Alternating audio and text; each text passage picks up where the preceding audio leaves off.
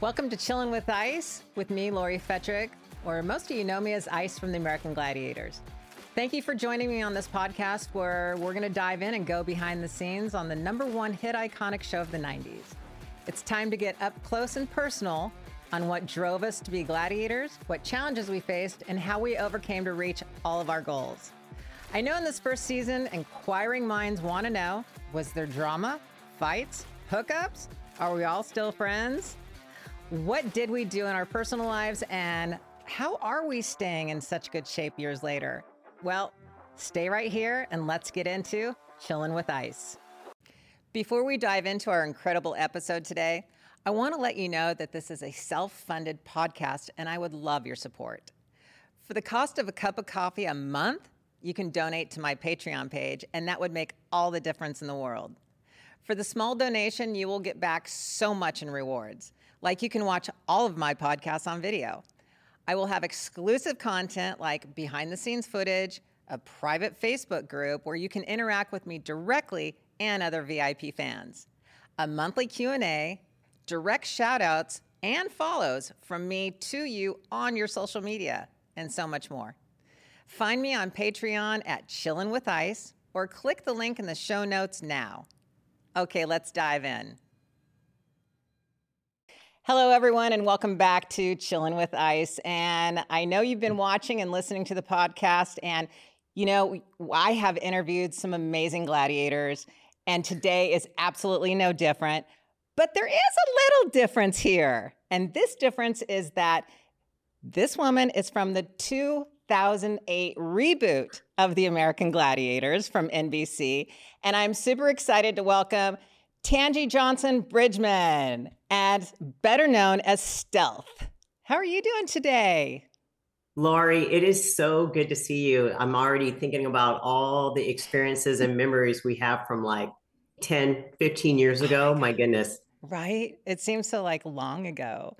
So my viewers, my listeners, and everything else, I mean, if they're all Gladiator fans, so of course they watched your reboot, and I know they know exactly who you are, but let me catch them up a little bit and let's get a little backstory on you, because I was reading about you.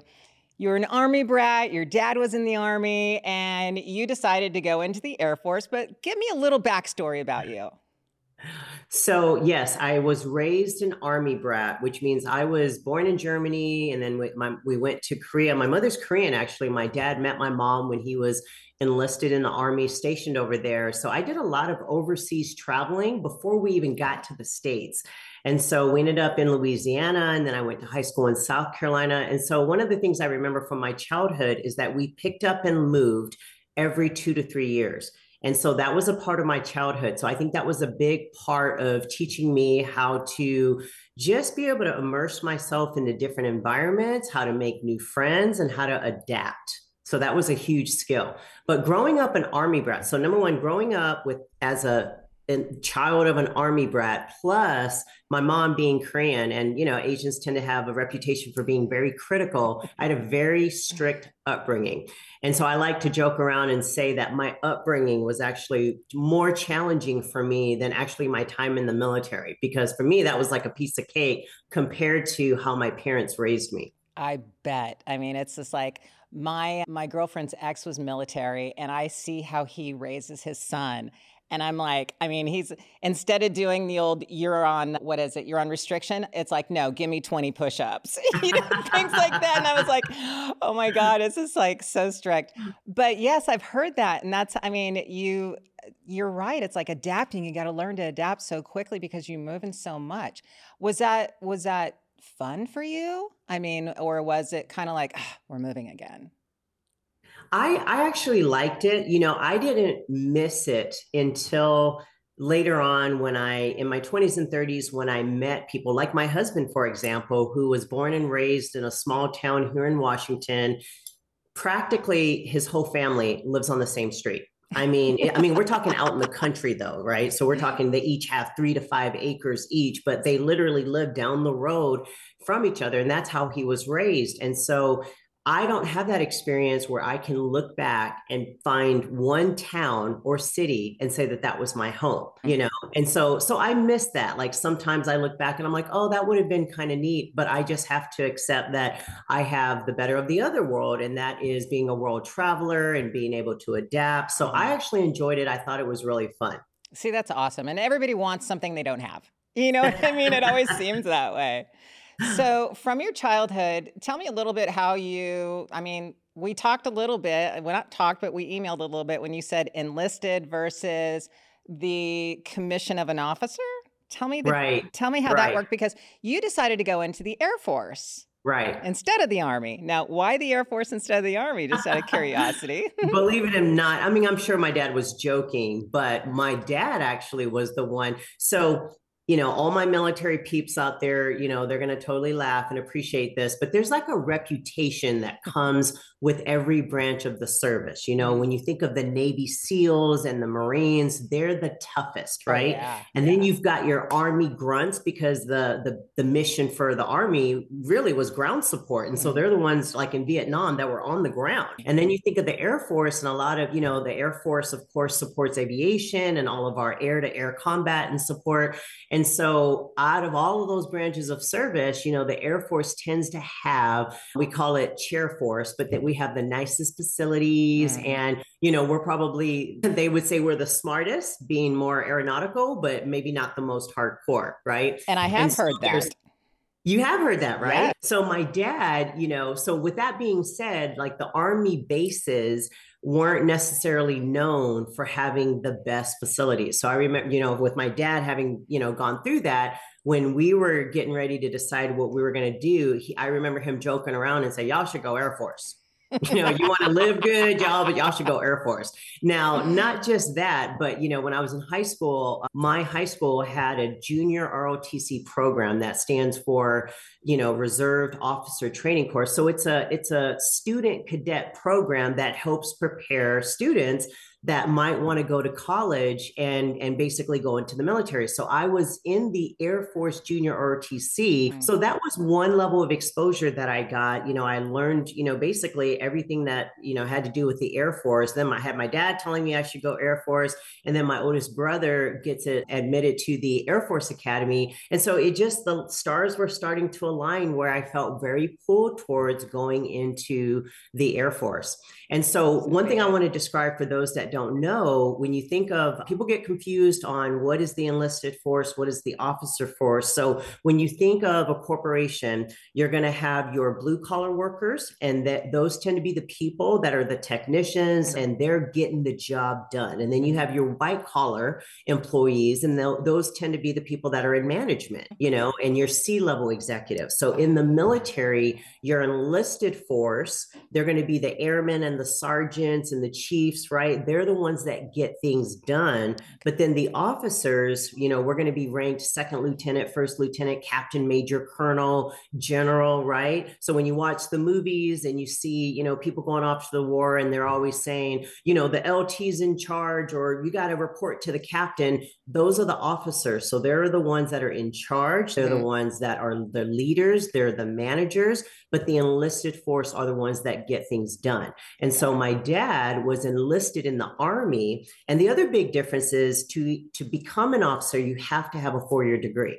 Okay. To enlist in the, military, like you can go right into the military after high school, and you don't have to have a college. You can just go right into the military. That's called enlisting. Okay. But if you go to college and then you want to be an officer, that's called getting a commission as an officer into the military. Got it. Okay. With that being said, did you still have to go through boot camp?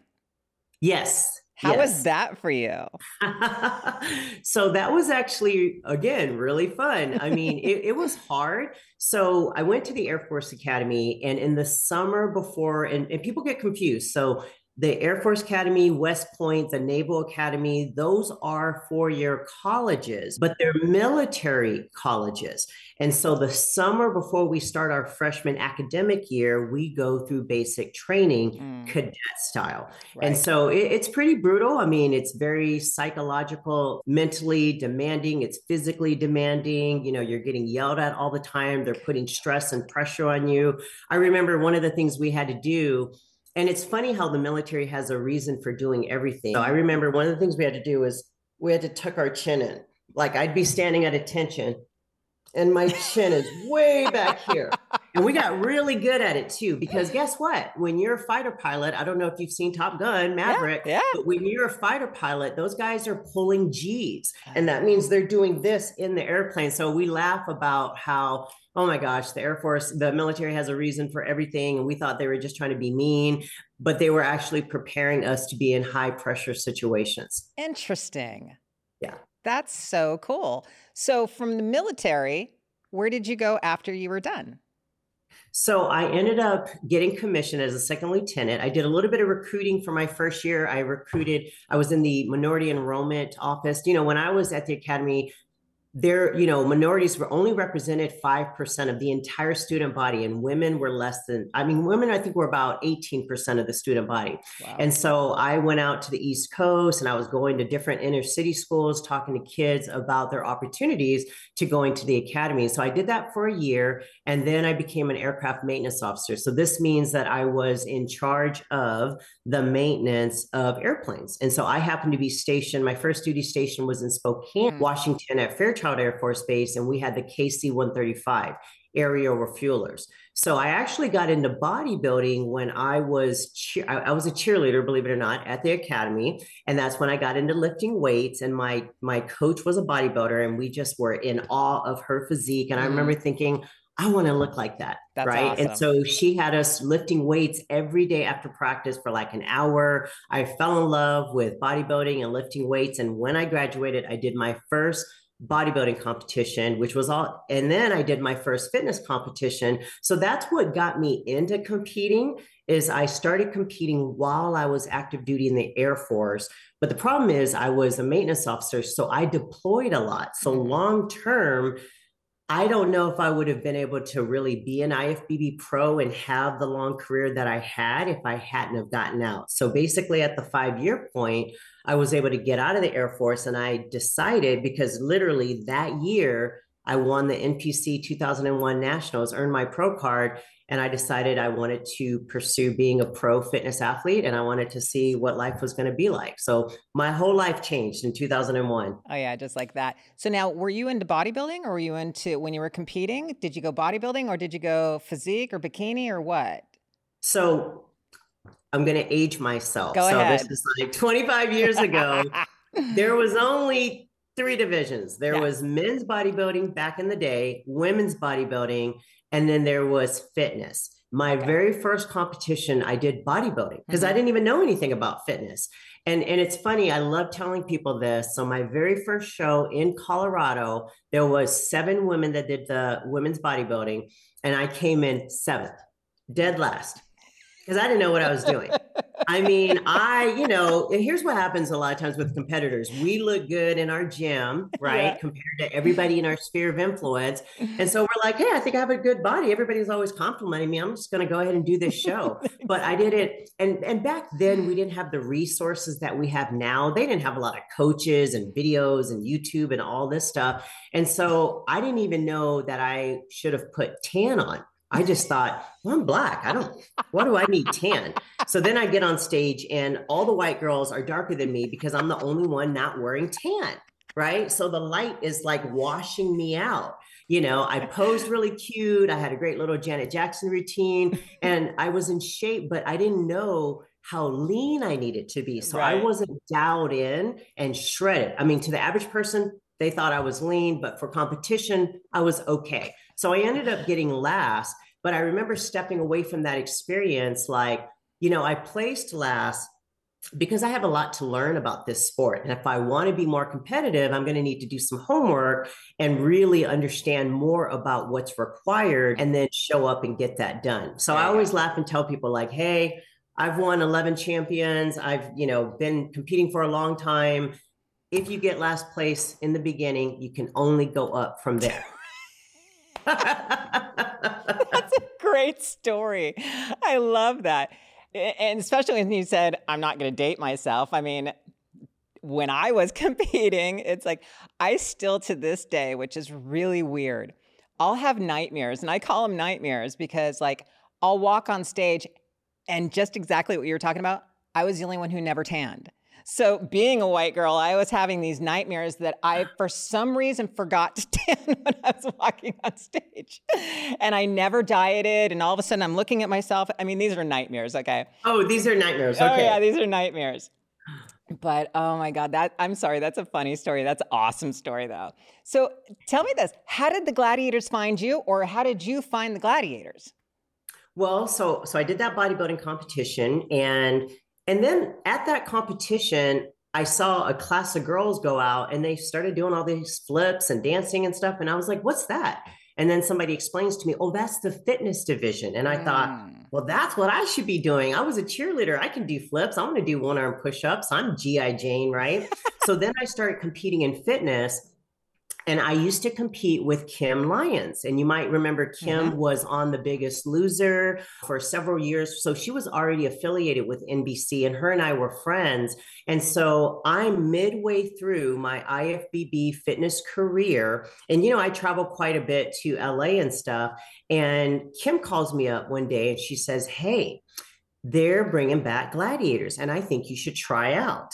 And I remember her saying, and they need diversity, hint, hint, right? And so, and I said, well, okay, when is it? She said, it's going to be at Gold's Gym. It's in Venice. And I looked at the calendar and I thought, hey, there's a figure show going on that weekend. And so I'm such an opportunist. So I decide to fly out to California. I compete in figure on a Saturday. And then on Sunday, I go to Gold's Gym and do the audition. And I made it through the first round. That is so cool. So speaking of the whole diversity, and let's talk Hollywood for a second, right? So let's talk Hollywood.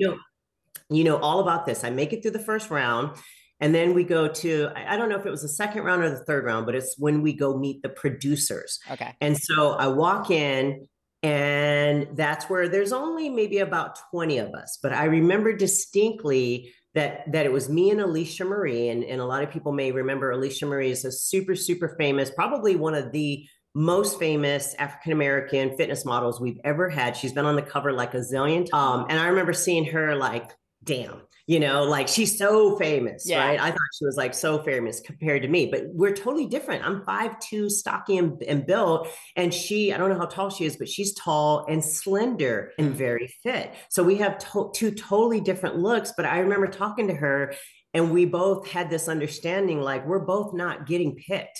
Like one of us is going to be the Black girl, the Black female gladiator. And then I look and I'm like, okay, and there's probably going to be one blonde, one redhead, right? We didn't have any Asian girls there, but it was just, I remember looking and there was like 2 to 3 of every type, right? Yeah. And I remember thinking like, all right, guys, well, we know that we're all not going to make it in, depending on what we're representing, but let's see what happens. Yeah, it was like they had to be politically correct. Right. It was just like, yes, and that's Hollywood. Now, what was your first round? I mean, what was your tryout like your first round? What did you have to do? Gosh, so at Gold's Gym, I remember doing shuttle sprints. I remember doing pull-ups. To be honest with you, those are the 2 biggest things I remember. Oh, and I remember having to be interviewed. So we had to be interviewed. I was there. I think I was in the sidelines kind of like watching what everybody was doing at the first round at Gold's Gym in Venice. And I was like, okay, oh, that's really interesting. Okay, so that was the first round. And then you went into the second round. Okay, same thing. And then you had to talk to the producers. Now, I also read something that you did something that kind of grabbed their attention because you called to attention or something like that in your interview. Tell me about, what was that about?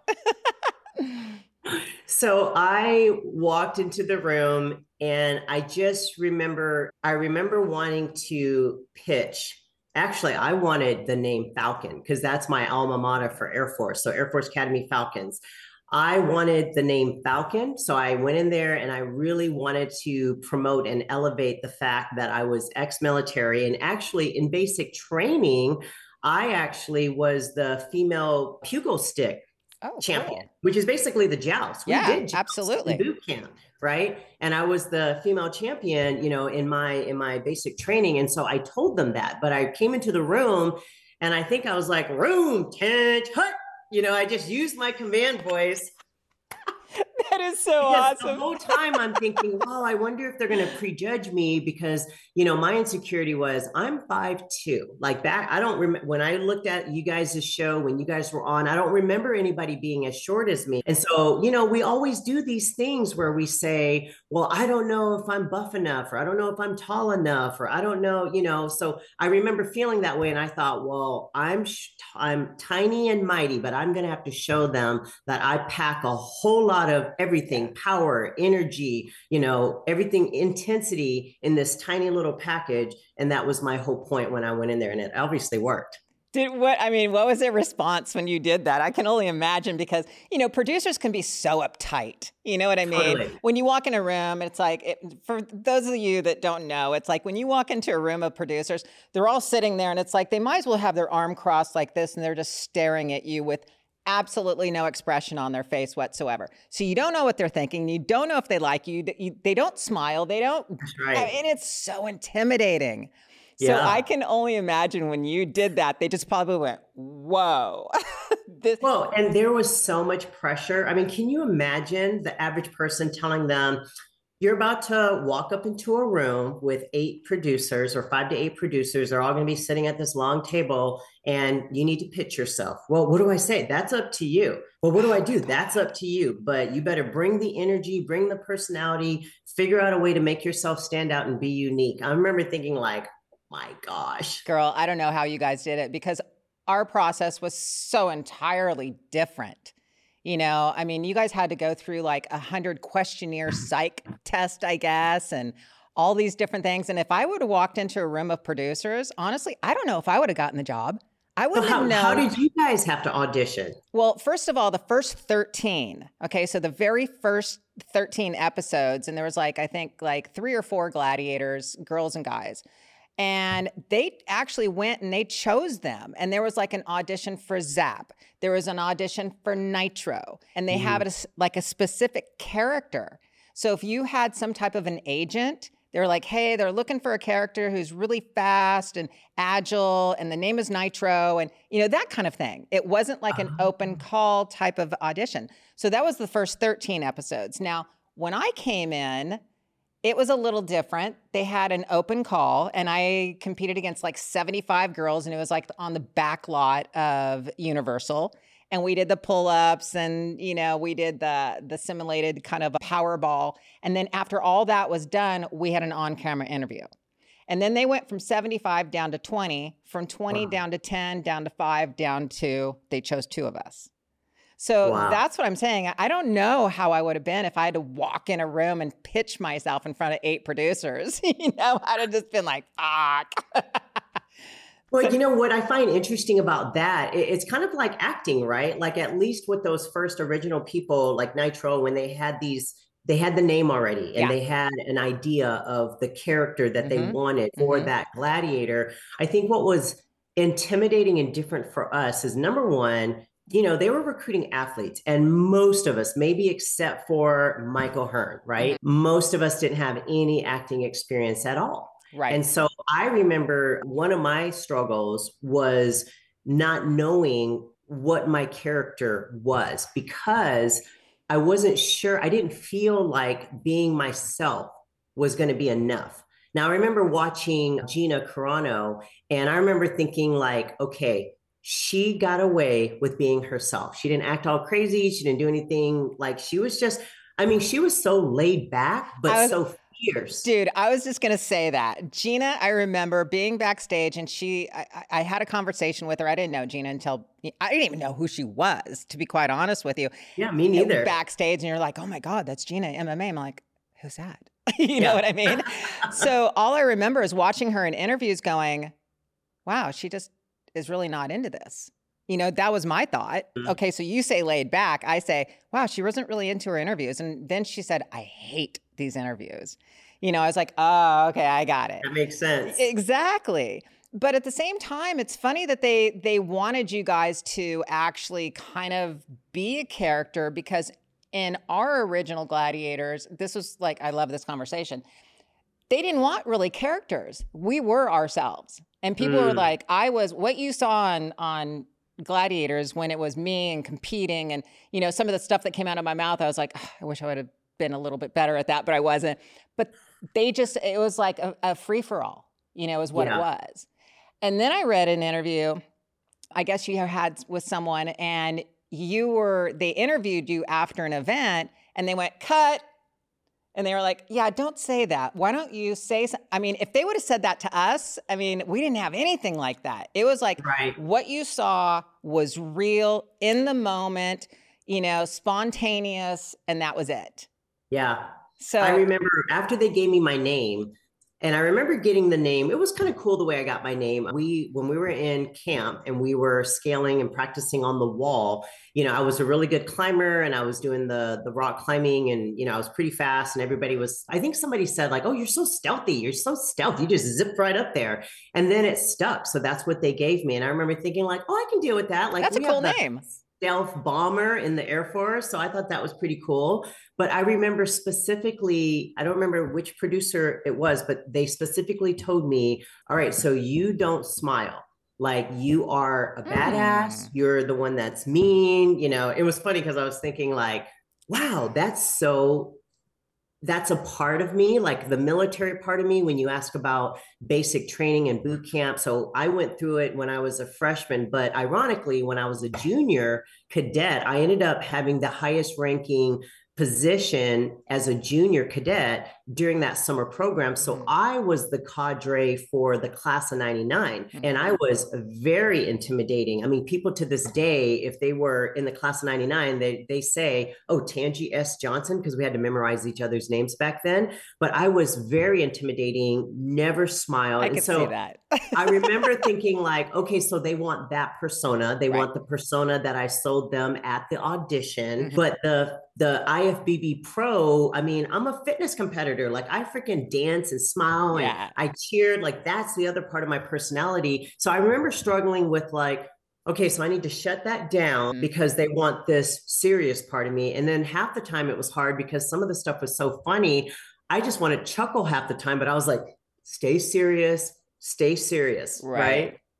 Now, was there any of the original games that we had that you wanted to do that you guys didn't actually get to do? Because they changed a lot of the games up, I never got to do Assault. I mean, that was still in the new show, but I never got to do Assault. See, okay. So let me ask you this. When you walked in the morning, was there a schedule of like, okay, you're going to do this, this, this, this? Did they rotate the schedule, or was it like, okay, you're good at this game, so you're going to continue this game? Or was it like a rotating schedule? I felt like in the beginning, well, I distinctly remember this being a cool thing that I learned about Hollywood. So we're in Sony Studios, and half of the studio was water, and the other half was dry. So they would set up for the whole day. If you're doing joust over water, so that's the swimming pool, and they'd set up the joust. For logistics, we're filming joust all day long. And so that would happen on one side. And then maybe we're doing Powerball on the other side all day long. And so what a lot of people didn't realize is the schedule is we're filming episode 1 and 3 and 7 all in one day, but just that event. This is why hair and makeup had to be exactly the same every day. Because when one episode could have been filmed, was most likely and for sure filmed 2 to 3 different days. Because it's like a movie set, right? Like, so when I mean, I've never been on a movie set, but I can imagine you're going to have this set is set up. You're not going to set it up 15 times. You're going to film everything you need on that set, scratch it, set up a new set. And so that's how the schedule was. And so basically I'd walk in, and if I wasn't doing joust at all, but maybe I'm doing Powerball, I might get on in the first episode and then get a 30-minute break or an hour break or a 2-hour break. And then I'm going to go back and film episode 3, same event, different contestants. And then we just keep going. And then the next day we might be going in and we're doing the wall and we're doing hang tough, right? So that's how they would change it. And I do feel that as we started filming, certain people started to really stand out as being good at certain events. And so I noticed that they started really keeping those people scheduled. There were certain events that I felt like they rotated really well, but like I felt like the joust, I remember it being a lot of Venom and a lot of Crush and Yep. a lot of the same Yep. people. Yeah. And I'm Yeah. not gonna lie, you want me to tell you a secret? Yeah. I don't know if you remember this, but I am not a good swimmer. Oh. And I was so afraid of water. Yeah, but And how when deep was I it? it was, I mean, it's a full-size swimming pool. Like it's pretty deep. Okay. But the thing is when we were auditioning, none of us knew how they were evolving the show. We didn't know that now half the events were going to be over the water. So you should have seen what was going on inside of I me bet. when we walk in and they're like, we've got great news. We're elevating. We're just, we're taking the show up to the next level. All that's half the stuff you saw back in the day, half that's going to be over water. And I'm like, oh my God, you know? And I remember just like having to tell a couple of my, teammates, like, okay, I've got a confession. I'm completely afraid of doing the joust and hang tough. And like, I just remember going through this. I mean, I was going to do it, but Hmm. I was like so lucky that they never casted me to do it because I remember thinking like, okay, if I get hit on the joust and I go down, I'm going to take a deep breath and then I'm just going to relax. And how I'm looking at how far away the joust station is from the edge of the pool so I can feel comfortable knowing that I can doggy paddle and swim Wow. to the side, right? Wow. I mean, I don't know if they ended up finding out and maybe they knew, but Maybe they found out. Maybe that was it. yes, Now, did you feel like maybe there was like a couple favorites that they started to kind of gear a little towards more? Like, I mean, absolutely. Absolutely. And you know what? I will say, part of the challenging part of that whole experience, when people ask like, how did you like, doing gladiators? Like the work itself was phenomenal, mhm. so fun. It was like a super cool experience.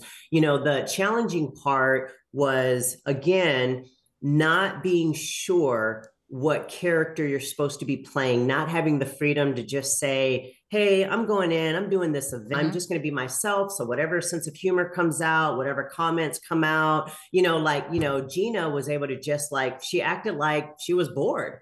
But then She that did. became her persona. She was just I think she laid back, was kind bored. of, right? Totally. Kind of like, I'm just going to like whip some people's butt on the joust, knock this girl in. All right, who's next? Yeah. But then that really stuck with her. And I remember being envious that she got to be herself and that worked for her and it became accepted, right? And I remember thinking like, I don't feel like I can do that. I don't feel like I can do that. Like I'm watching some people have really big personalities, like Hollywood, being the wolf and Right. he's howling, and I'm like, so when you're exposed to all that, just like in any other sport, you're comparing yourself, Mhm. wondering, am I big enough? Am I cool enough? Am I interesting enough? Am I entertaining enough? Right? Here's my And so take. that was difficult. I think that if they would have let all of you guys have your own personalities and not tried to make you a character, Mm-hmm. it would have worked so much better. The I only agree. reason I say that, okay, I'm glad you agree with that, because it actually the show came across like they overproduced it. You know what I mean? It's like when I first showed up and I saw them, I mean, I thought Hulk Hogan, okay, first of all, Hulk Hogan. Do you know how many years that we fought people saying, we're not the WWF? We are real. It's not fake. And all of a Right. sudden they bring in Hulk Hogan to be the host. And it's just like, seriously? But Right. besides that, when I heard him, like, they'd go, cut, try it again, cut, try it again. I was like, oh my God, getting through the intro was like a 2-hour process to where Right. Mike Adamle could have knocked that out in 5 minutes because everything was Mm-hmm. off the cuff, how he Yes. was. Yeah. But I think that if they would have given you guys your own personalities and let you be you to where you could be that little badass, but yet smile afterwards, Right. that's cool. And it's not only Right. cool, it's very sexy as well.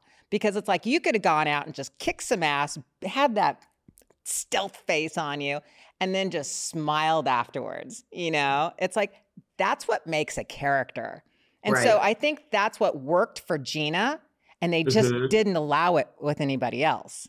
because Yeah. that's what made it that way. And they're like, oh, that works. It's like, well, she's being herself. Let everybody Right. else be themselves, you know? I would describe to people, like for people who don't know what American Gladiators is, I would say, well, I want to say it's a cross between, and I'm talking about my generation, WWE and MMA. You know, as much as I really wish it was more like MMA, see what people love about MMA is it's real and Yeah. it's raw, right? Yes. Yes. I mean, it is just two people coming together, forging their will against each other, and it is a battle. Yeah. And they are themselves. They show up as themselves. They're going to be jerks to each other. If they're going to have good sportsmanship, like they are themselves. Yeah. And that is entertainment. That's what I think that's what people want to see. So I totally 100%. agree that I think that it getting overproduced, it's kind of like you're watching it, it feels a little fake, and you're just like, you know, and especially if people are comparing it to what you guys did, which was way more real and raw, it's kind of like, they tried, you know, just not as cool as it was in the original. Yeah, and I think that's really the only reason why you guys. Did you go 2 seasons? I didn't get to do the second season because I tore my ACL in the first season. Oh, ow. Oh, it was terrible karma for me because the very first episode, the premiere episode in Powerball, I tackled Jessie into the wall, the sidewall, and she tore her ACL. Oh my God. And then like 3 episodes later, you know, I'm rolling down the pyramid and I tore my ACL too. It just whoop right there on the mat. Oh my God. Yeah. I'm so sorry to hear that. I actually tore a small meniscus. Thank God. It was just like small enough to where it could heal during the summer season. you know? Yeah. And I could come back in. But then again, I did it in the middle of the show. And one of the producers said, if I see you hobbling, we're going to pull you. And when they say pull you, that means you don't get paid for the rest of the season.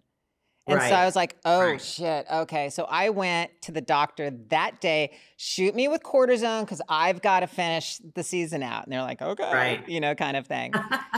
But no, I think it was, you know, anybody who's going to be a Gladiator fan, they loved everything about it. You know, they loved the events. They loved you guys. It's just too bad that I think maybe it got in the wrong hands. Maybe NBC wasn't the production company or the network to do it because they overproduced it so much that if they would have just let it be a little more raw and real, like we were talking about, I think it would have definitely lasted a little bit more.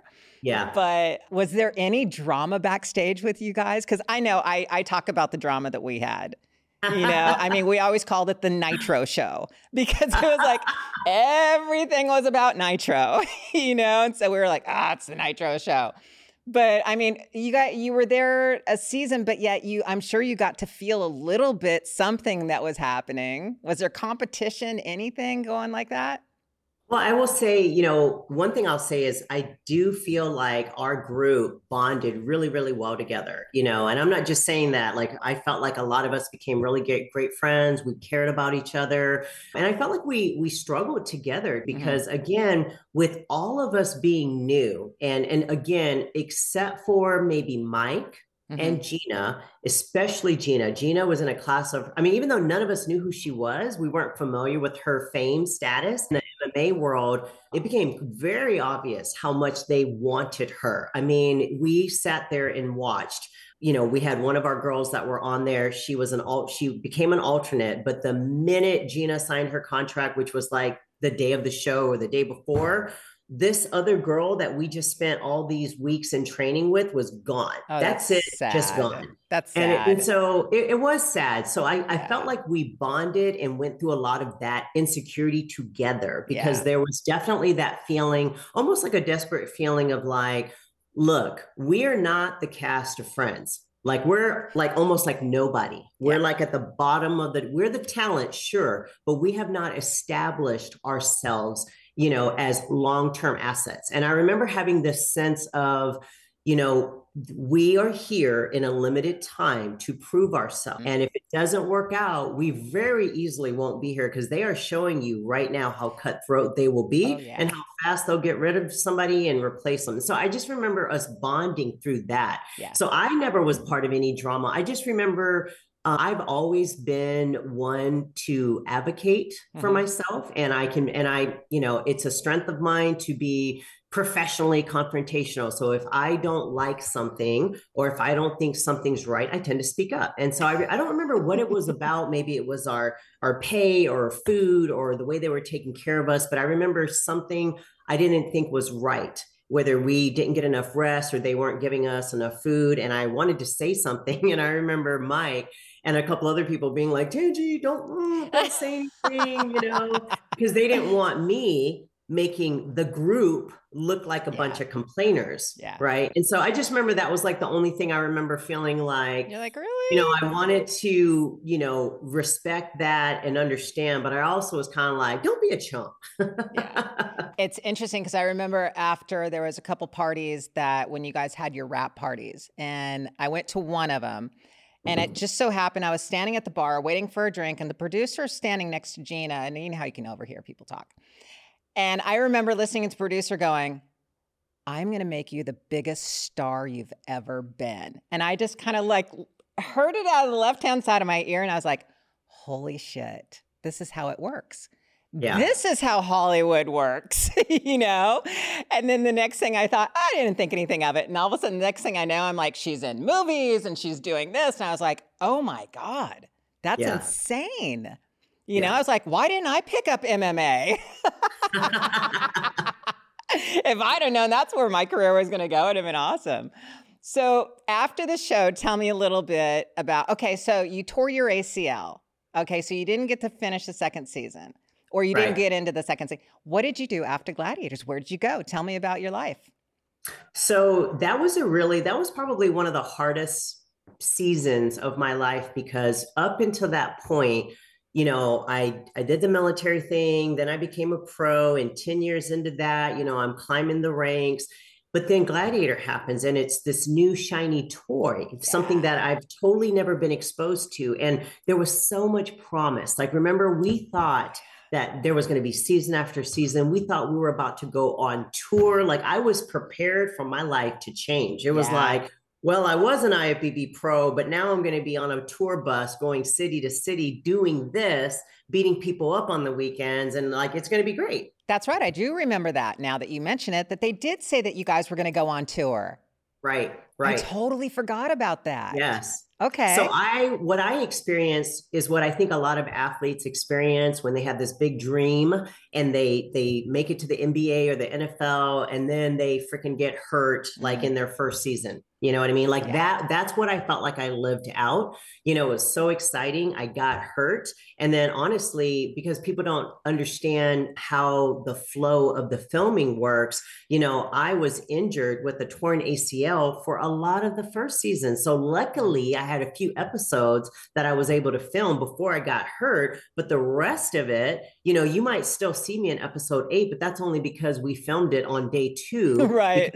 You see what I'm saying? Yeah, totally. And so I just remember being a standard buyer. And then even the stress of, I was so in a hurry to recover from my ACL, so ambitious. Like the doctor would say, oh, it's probably going to be a year before you can tumble, or, 9 months before you can run. And I'm like, I'm going to be running in 6 months. Right. I'm going to be doing flips in 9 months, And so when I didn't make it back to season 2, and then the show didn't even last after that, there was this buildup of, oh, I thought my life was going to go in this direction. Now it's not. So now what? I remember moving from Seattle to San Francisco, moving in with my sister, because she was like, you can live with me. You don't have to pay me rent. Just figure it out. Because I needed like 6 months to just like figure out what the heck am I going to do? Because I had put so much of my eggs in this basket that didn't work out. Right. And so that was probably a time of depression, self-discovery, really trying to reestablish what my identity and my purpose was going to be. What I ended up doing is coming back to Washington, continuing my career as an IFBB pro. But that's really when I launched a lot of my entrepreneur businesses within the fitness industry. So this is when I launched a team. I started coaching the largest women's team in the state of Washington. This is when I started promoting shows. This is when I started judging. And then I just got my fire back. I lost my fire for competing a little bit because going to the Olympia just didn't seem like a big deal compared to being on NBC on Monday nights. Right, So that exactly. took a little while to get that fire back. Yeah. Like, okay, I'm not on NBC anymore, but I am competing on the biggest stage in the world in this Hmm. sport called fitness. And Yes. let's see what I can do with it. And so then I ended up having extending that career for 10 more years. And then I retired in 2016 after 18 years of competing. Dude, oh my God, that is like amazing. So everything happens for a reason. You know what I mean? It's like you going through that little, I call it like a little valley, the Yeah. hills and valleys we go through, and you go through a little valley. And you're right. I think every single person, no matter if you're on television for 5 minutes, 15, an hour, a season, you go through that little depression at the end. I Oh, mean, yeah. I went through it for an entire, I mean, it felt like a year, after the Mm-hmm. show ended. I was just like, oh my God, what am I going to do now? I had like no clue. And, like you said, you kind of go through the who am I? What am I doing? What do I want to do now? And I mean, most likely, let's say that you went on tour. Your life would have been completely different. You might not have Mm-hmm. started the businesses, who knows? But it's like Right. what you've done is so amazing. And I've seen some of your Instagram posts, and you're speaking with women and you're empowering, and it's just the coolest thing in the world to watch because we need so much of that in the world today. Young girls. I don't even say, I don't even want to say young girls, Tangi. I'm talking Right. like women my age. Right. We still need all that encouragement, Right. Right. and especially nowadays. So I am just so proud of you and what you've done. And now you're promoting, you have your own show. And this is your second year for your own show, right? Because you had the first one in 22, So the classic. actually, I co-promoted with another promoter starting in like 2007, Oh, wow. and then I got my own in 2015. So this will be my eighth year. Oh my My God. eighth year. Okay. That's And I love so it. amazing. Thank you. I mean, it's got Well, to and be, I want to say something based on what you were just saying about identity. So, based on those experiences, like what it was like for me when I wasn't a gladiator anymore, what was it like for me in 2016 when I retired from competing and I wasn't an IFBB pro? I actually, anytime you know exactly where you're going after that, usually your transition is okay. But I thought I was going to go straight into being a mom. I got married to my husband, Brandon, got pregnant, had a miscarriage, went through a couple of years of infertility through IVF, and here I am now. And we haven't had any kids in addition to the kids that he has. I spent another several years being depressed because I thought I was going to become a mom, and that didn't happen. And so, what I've learned through my multiple periods and seasons of transition is that the only way to survive is to build a foundation for your identity that's rooted in who you are and your strengths, and not your job and not your role. So I have now accepted that my role and my work and what I do for a living is probably going to constantly change, maybe every decade or so. But what I've learned is who I am at my core. For mm, example, one of my strengths is leadership. Another strength of mine is appreciation of beauty and excellence. So that's why I'm a very good event planner. That's why I'm all about the detail. There's certain things about me that are really unique that are my strengths. And if you notice, everything I've ever done, the creativity and fitness, the leadership and coaching women, the attention to detail and developing excellence and putting on great events and experiences. My role keeps changing, but actually who I am hasn't yeah, changed. I'm still the same Tangi. And so now I think that I can be more prepared. If I was to lose something again, yeah, I'll be okay because I won't lose myself. I'm right. just losing that job. But most of us don't even realize that when we're going through that first transition where we lose something. It's what you just said is just so empowering. And if so many women and so many just people in general can just hold on to that, and you're absolutely right, who you are at your core, that your identity is just the biggest part of it, because you're right, seasons come and go, jobs will That's come right. and go, and you're going to reinvent yourself. And reinventing yourself doesn't mean reinventing, like you just said, it doesn't mean Right. reinventing who you are at the core. It just means maybe outside here. Mm-hmm. And you're just the most amazing, beautiful, strong, empowering woman. And I commend you. And what you're doing is just amazing. And thank you so much. It is Oh, so thanks, cool. It Lori. is so cool. I am Thank so you. happy that you came on my podcast today because there's so many people out there and that are Gladiator fans, but yet just I mean you're a woman of empowering, and that was one of the biggest reasons I wanted to bring you on here as well. We just need that in our generation right now. We just need it out there. We need Well, I those appreciate the encouraging words. opportunity because one of the pains that I always had is that my time with gladiators I felt was so short-lived because I got injured, right? And so I hold on to the few shows, the few experiences that 1 year, and I just appreciate it and I celebrate it. But I did struggle with the insecurity of I just didn't get to have that longer experience that a lot of my teammates had. Like I went on tour with Armed Forces Entertainment last year with Beth and I with saw Alex. that. I saw Yeah, that that. was so fun because for years I used to like I was really hurt that I never got asked to go on these USO tours. I mean, I'm former military. Of Yes. course I would want to go and support the troops. But then when I look back, it's like, but you know what, Tangi, you weren't one of the stars. You got injured and you weren't in as many episodes and you didn't get to develop your character the way Venom did and the way, Militia did and Michael Hearn and Titan and all that. And so I had to understand that. But even when I went on tour with them, I remember feeling like, man, I feel like, compared to how much experience they got through the Mm-hmm. show, mine was like a snippet. And so it means a lot to me to be able to come on your podcast, even talk about it, because that's something that a lot of people deal with, whether it's in sports or Oh school or yeah. as a musician. You get into something that you love and your time is short. And what do you do with that? How do you celebrate that instead of looking back with regret? But here's the thing about that, and I'm going to tell you a little secret. It's interesting that you say that, maybe your time was cut short, but us original gladiators, when we see the 2008 reboot gladiators going on all these US tours, do you realize we sit back and go, wait a minute, how come we're not being asked? That's right. But here's the thing in Hollywood, out of sight, out of mind. It's Yes, so, relevance. it's if you're not in that 5 minute, 10 minute segment and you're not relevant right now, nobody wants you, And so I had to come to grips with me, my ego, who I am, and go, okay, I had my time in the limelight. I did, and I had the struggle. I was right there with you. I had the struggle with who I am, and I had to figure that out and keep reinventing what I wanted to do. But when we saw that, we were just like, wait a minute. You guys are the original. Right, exactly. But, it is what it is. And that's, you just kind of do that. But your time that you had and you got to go on the tour and everything, that's amazing. We actually, our documentary's coming out on the 28th of next month.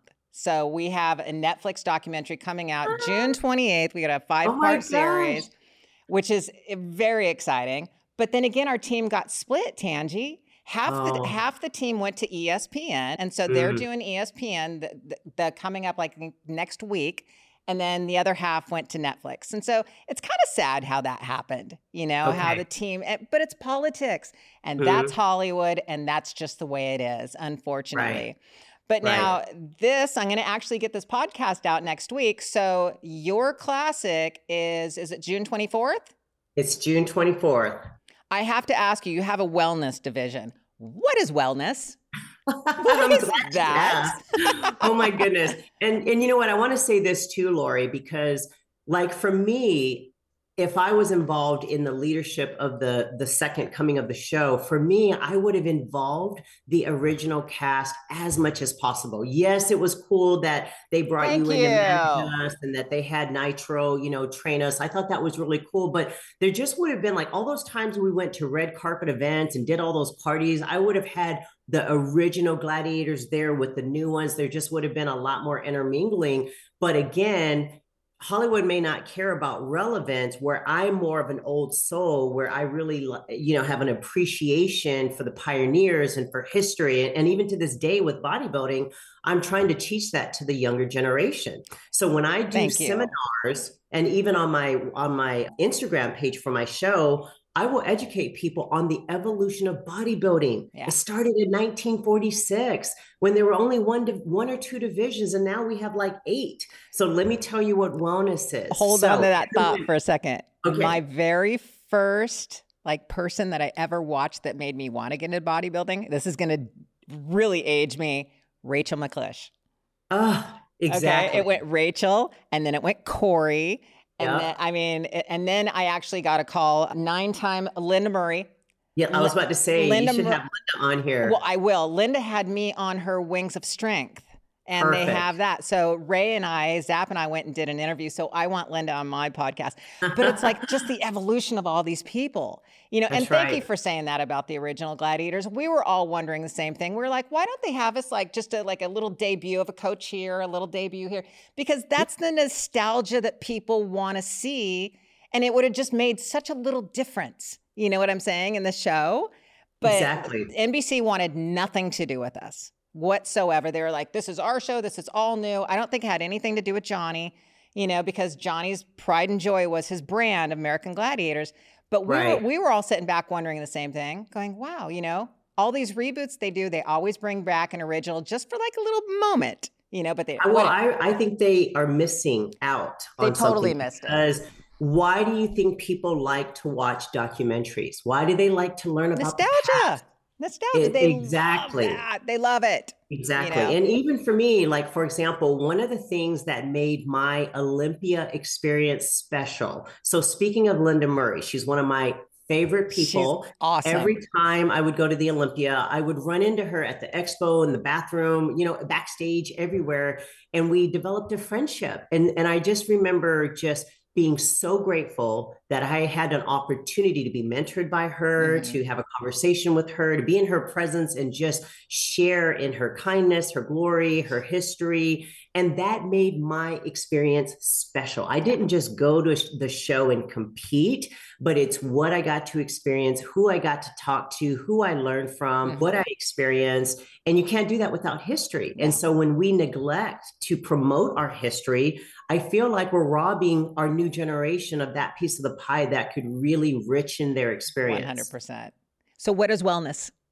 Okay, so wellness is our newest women's division. Okay, with women's division, you can either do bodybuilding, which is the very muscular, symmetrical, everything needs to be proportionate. Then there's women's physique, which is the new version of bodybuilding. We don't do closed fists, it's open hand, barefoot, but it's basically meant to be a not as big and as muscular version of women's bodybuilding, basically a more mainstream version. Then there's fitness, which is all the girls that do the gymnastics, handstands, push-ups, all the badass fitness stuff. And then there's figure, which is the same body as fitness, except just the muscles with the X-frame symmetry. And then there's bikini, which is a lot more slender, but the best glutes you'll ever see in your life, you know, are coming on these bikini bodies. Now, here's what would happen. A lot of women, not a lot, specifically, especially in Latin America, like our Brazilian women, Latina women, naturally and genetically, there are women that are built where they just carry more muscle and weight on the bottom half. And so when these women, these Latinas and Brazilian women were trying to do bikini, they were killing themselves trying to bring their legs down to match their upper body so that they would stop being told your butt's too big, your quads are too big, your legs are too big, you're just too muscular. So wellness is the one and only division that is not proportionate. In fact, wellness is a bikini upper body with a figure lower body. Okay. And I even like to say, when you see the girl in the gym who's slender up top, but you call her quadzilla, or you're just like, whoa, you got butt, thighs, legs for days. But I'm not talking fat. I'm talking like, whoa, so much muscle. Yeah. That's what wellness is. And it is taking off. Now, the thing is not every woman's genetics support that body type, but for the women who does, it is amazing. It is amazing. So have you found that some women try to cheat and go buy that little butt? I mean, you know what? I'm probably more naive because my husband tells me all the time, he's just like, she's got butt implants. And I'm like, really? Because I've been privy to seeing and knowing so many women who have amazing physiques that they've actually that it's harder sometimes for me to actually just immediately think that it's not the case. But yes, that definitely exists. I Yeah. mean, there's some I've seen that I'm like, oh my God, that's ridiculous. Like that doesn't even look Exactly. right. Exactly. It's like you spent money on that. I think I'm the only white girl in the gym that has a booty. Genetically. My mom has one. Oh my God, it's so funny. Tangi, thank you so much for coming on. I know I have a short time with you today, but I could sit and talk with you for hours, and thank you. I so appreciate it. And I mean, I wish that I could get up to Washington and watch your show. I mean, it just Oh, sounds amazing, well, you know what? I will have a live feed. So, or what do you call it? A live stream. Oh, So it's beautiful. June 24th and it's tjclassic.com, or if you're on Instagram, NPC, which stands for National Physique Committee, NPC TJ, which is standing for Tangi Johnson Classic. So you can check out more information, but we will live stream it. If you're in Washington, come see it in person. But it is going to be a great inspiration for all the divisions, for anybody wanting to get in shape or anybody that just loves the bodybuilding industry. Oh my God, it's going to be an amazing show. I'm so happy for you. You Thank have you. done so much, and I know you're not done. You've probably got an entire bucket list that you want to do in your life, and I just find it amazing. So thank you so much for being on the podcast today. And by the way, where can they, besides your show, where can they find you? Tell everyone. Oh, so they can find me on Instagram mainly at official Tangi Johnson. Official Tangi Johnson. That's it. TANJI. No G, JI. I love it. Thank you so much. All Thank you, right. everybody. Thanks Thank for watching. you, everybody. And I need to give a quick shout out to one of my Patreons today. And that is to Martin Nelson. Thank you so much for being the OG Gladiator on my Patreon account. And if anybody, you don't know where that's at, that's patreon.com/chillinwithice.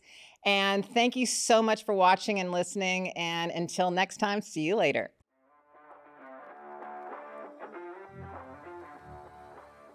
Thank you so much for listening to Chillin' with Ice.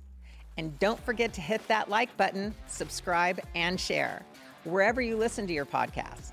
Remember to follow us on Patreon and YouTube at Chillin' with Ice. And on Instagram and TikTok, you can follow me at lori.ice.fetrick. I look forward to chilling with you next time here on Chillin' with Ice.